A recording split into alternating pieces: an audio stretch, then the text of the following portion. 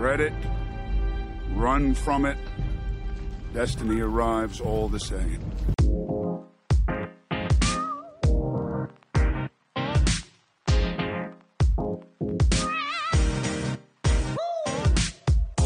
Welcome back to 15 Minutes of Marvel, the only podcast that gives you Marvel reviews, news, and rumors in just 15 minutes. I'm your host, Ethan Simi. Today on the show, this is the big show, the big day. I've officially announced a winner of the Twitter giveaway for just a fantastic, really, really cool Infinity War poster from a small-time artist. And I'm here. I'm going to announce the winner here on the pod. So that's super exciting. I've also got a slate of news to cover. We've got Guardians Volume 3 stuff, Black Panther, Wakanda Forever storyline is weird.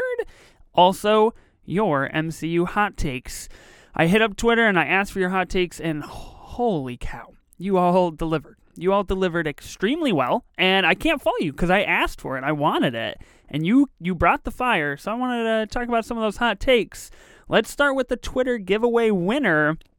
I put up a giveaway at the beginning of the week and basically said, like, hey, thanks for getting me to 400 followers on Twitter. I love you all 3,000, and I appreciate it, and I want to give you something. I want to give away something for all of your support. So I found this really cool Infinity War poster on Etsy. It's dynamite. Go to my Twitter, at 15MinuteMarvel. Check it out. It's really cool. I'm probably going to buy one for myself, and so I've officially got a winner. I announced it last night on the Twitch live stream of the podcast.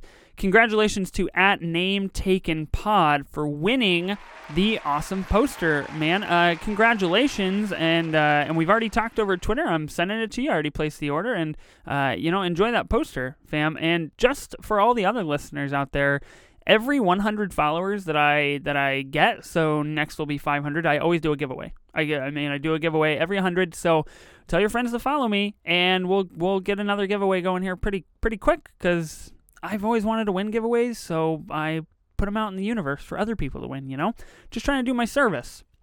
Let's talk Guardians Volume 3 soundtrack. It's done. It's done, people. James Gunn took to Twitter and said, hey, we've got the soundtrack done. It's locked and loaded. Things are good to go. And that is really encouraging because from what we know about James Gunn, he he films the Guardians movies in succession with the songs. He has the songs playing in real life to the scenes that he's filming. And if the soundtrack is done, it means things are ready. It means like we're ready to start moving. He said it starts filming at the end of the year, and it's just really promising. It just fills my heart and makes me happy, and it's really, really promising, and I'm happy about it because I guess I'm actually more excited for Volume 3 than maybe I thought I was or anticipated I was. And so now obviously begins the long, arduous process of speculating what is in Guardians Volume 3, what we're going to do. James Gunn has come out and tweeted a link to, I think it's 64-song playlist on Spotify that he made. It's all of these songs from Volume 1 and 2 that didn't make the cut, didn't make the official movie or official album. He said, look, I'm not going to say that none of these will be on Volume 3. Some of them might be, but here's what didn't make the cut. So I went through that playlist last night on Twitch, and followers, listeners, viewers, and I kind of tried to speculate what might be in Guardians Volume 3. I've got a couple predictions.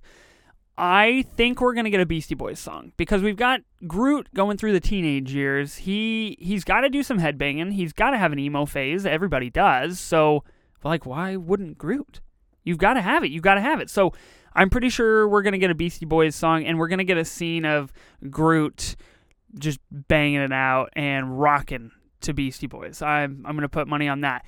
Now, we also know that Star-Lord got a Zune at the end of Volume 2. We see him shuffle through it, and we hear snippets of a lot of songs, or we see, titles of a lot of songs. And so with that, I think in the beginning of Volume 3, if not the first scene, very close, in the first act, we're going to see Star-Lord hit the magic shuffle button and spice it up. He's never had a Zune before. He's just had a cassette player. So my man has got to experience what there is, what the possibilities are out there with a Zune in your life. And I never had a Zune personally. I was always kind of envious of people that did, because they looked really cool, and they're like, I don't know, it didn't last forever, so like people want them. But I think he's going to hit the shuffle button, and I think we're going to hear a handful of songs, possibly even like get a full soundtrack, like bing, bang, boom, in 3 minutes. Like, we're just getting snippets, and I could go for that. We did see the title of The Distance by Cake. I hope that gets in there. I love Cake, the band, Fashion Nugget, fantastic album. Go check it out. And are we going to get any more Fleetwood Mac? I don't know, because I feel like James Gunn, Fleetwood Mac guy. That's my guess. Also led me to think that, what kind of songs are we going to get in the Guardians holiday special? Are we getting strictly holiday music, Christmas music, or are we getting like old-timey stuff? Are we getting a mix, a combination? What is happening? I don't know. Let me know your thoughts at 15Minute Marvel on Twitter. I don't know how James Gunn is going to musicify the Guardians holiday special, and I'm very curious, and now I have to wait like years to find out. Black Panther Wakanda Forever storyline, some information came out. Martin Freeman, who plays Everett Ross, was on the Late Late Show with James Corden this week and basically teased some of his story, some of his role in Black Panther Wakanda Forever.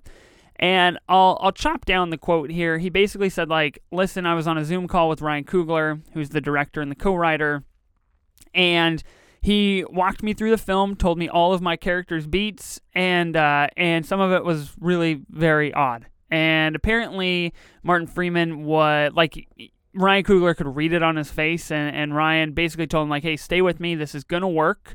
And so Martin's reaction was, that people are in for a real treat. So this is interesting to me. This has me curious, because if it's very odd, it could go in one of two directions. Very odd being like actually very odd. Like actually maybe doesn't make sense, or actually doesn't apply to the MCU or apply to the Black Panther storyline. Like with it's weird. So there's that direction, which I don't think we would go in that direction. I trust Ryan Coogler with my life. I trust that man with everything, even though I don't know him personally, at all. You just got to make a good movie, and then I trust you with my life. It's pretty simple. So you've got that, but then you've also got the very odd being just new, just something brand new in a new direction. The whole real treat thing has me thinking it's moving in this direction, that we are actually in for a real treat, that we're actually going to get something that's pushing the limits, that's new, that's interesting, that is maybe a little off the beaten path, but it's for the good of the MCU, the good of Black Panther, etc., etc. Will Chadwick's legacy hurt or help this film? That's kind of the big grand question that I've been trying to ask myself. Ask yourself as well, because I want to know what you all think. I think that it will ultimately help this film for sure. I think Ryan Coogler will take the time and space and necessary to remember Chadwick Boseman, as he should, and as should be included in Black Panther Wakanda Forever. And I'm very much looking forward to see that on the biggest screen absolutely humanly possible in where I live, which is just an IMAX. But still, the biggest screen as soon as I can on opening night. I want to be there because I want to see what it is. The flip side of that could be that Ryan Coogler gets so invested in representing Chadwick and showing what he meant to Black Panther, to the MCU, etc., that he could get like tunnel vision on that, which would not necessarily be a good thing. It could make the storyline suffer. It could make the movie suffer as a whole. Do I think that's going to happen? Absolutely not. I'm just saying that could be a possibility. Even though I don't think that it's real, it could be a possibility. Other news as well. Article dropped this morning that What If is possibly getting an August release date. Now, that's exciting. We were thinking that it would be sometime in summer. I know August, I'm pretty sure that counts as summer. I don't know. To me, summer is May, June, July. That's summer. And I know that's not real. That's just in my own reality that I live in. I don't know. I got the Mind Stone tricks are, sticking with me, I guess. But in August would be exciting. That's pretty quick. That's only a few months away now. And I'm still not super hyped up about What If. I've got to be blunt. I got to be honest with you here, because it's just not like near the top of the list of things that I'm looking forward to, which is not a slight against it. It has nothing to do with the animation. If it were live action, maybe a little bit more, so maybe I just lied, but still, it's just the what if scenario. Like, I'm so invested in the MCU and the way events have already played out that the what if kind of is throwing me for a loop. So, August sounds exciting. I think that's pretty quick. It's nice that we maybe have, like a month to attach to it now. But we'll see. I have high hopes. I have dreams that I will love the What If series, and it'll change my life. Which, no pressure. I'm not putting any pressure on the show. That's nothing. But should be pretty simple. Change a man's life. That's all I'm asking for over here. Now, you all got at me on Twitter. I put something on Twitter yesterday, and I asked for everybody's hot takes. I said, listen, I want to know your hottest, most just scalding, white, boiling hot takes about the MCU. And you all did not fail to deliver. There's a handful that I wanted to just mention that got tossed around. We got some multiples of some stuff, but here are the ones that stood out to me the most. We've got Norton's Incredible Hulk, top 10 MCU. Whoa. I feel like that's hot. That's hot to me. And that's the thing about hot takes. They're different to everybody. A hot take is different to everybody because if you agree with that ain't no hot take. That's just facts, right? To me, that's a hot take because if you look on my Letterboxd, at Ethan Final Take is my Letterboxd. Go find me on there. I've got my MCU power rankings. Again, with the power rankings, I love it. Powerful power rankings. If you check out my MCU power rankings, The Incredible Hulk, that dead last spot. Dead last. I did not like that movie. I just wasn't here for it. Just didn't do it for me at all. Just nothing for me. So saying that Norton's Incredible Hulk's top 10, that's bananas. That's boiling hot. Age of Ultron getting some love, and I feel like that's not a hot take to me. Age of Ultron, massively, massively underrated film. A lot of people throwing love for it in the comments, and I appreciate that. I stand by that. I think it's facts. Thor Ragnarok is the worst MCU movie. Whoa. Let's back up. Let's not lie to the people here because, that's a hot take in my eyes. That is in my top 5 MCU power rankings for sure.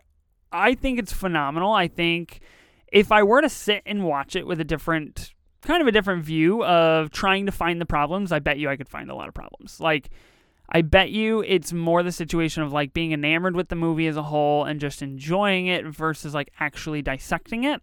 So, maybe I've got some homework to do. Maybe I got to do a little dissection. Maybe Thor Ragnarok is where we go with the end of month movie commentary episode. But the worst MCU movie, please, child, please get out of here because Thor: The Dark World was far worse. The Incredible Hulk, worse. There's just worse movies to me than Thor Ragnarok. I feel like everybody likes Thor Ragnarok, so that's that. Iron Man is the worst MCU movie, and Thor 1 is a top 10. Both of those are just, hot, scalding hot cups of tea. That's just wild stuff to me. Iron Man, I don't think it's the best by any means, but I don't think it's the worst. I think it's really imperative for the Marvel universe as a whole. Without Iron Man 1, we are nowhere. And Thor, look, again, I don't want to belabor the Thor point, but I just couldn't really get into Thor. Besides Ragnarok, which is totally different, and I understand that, I couldn't get into Thor 1. It just wasn't the vibe. Wasn't the vibe for me.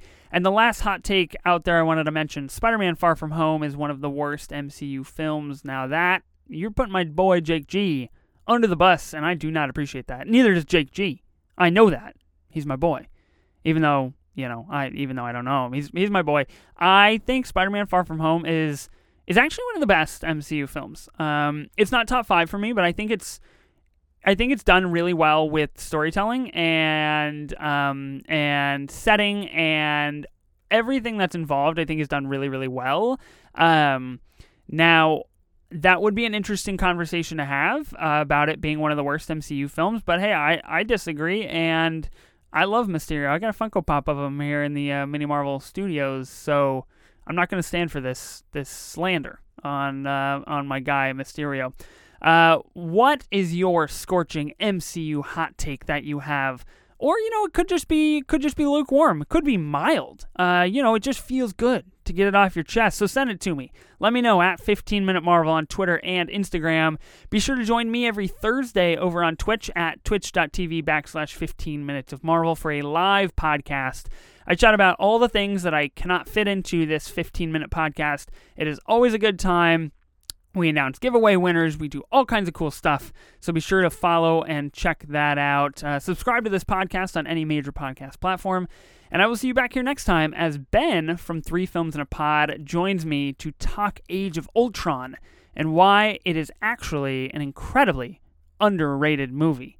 Sounds like I've got an Age of Ultron rewatch coming on, and you should too. Prepare for the show next week, fam. I'm Ethan Simi, and remember, always go higher, further, and faster.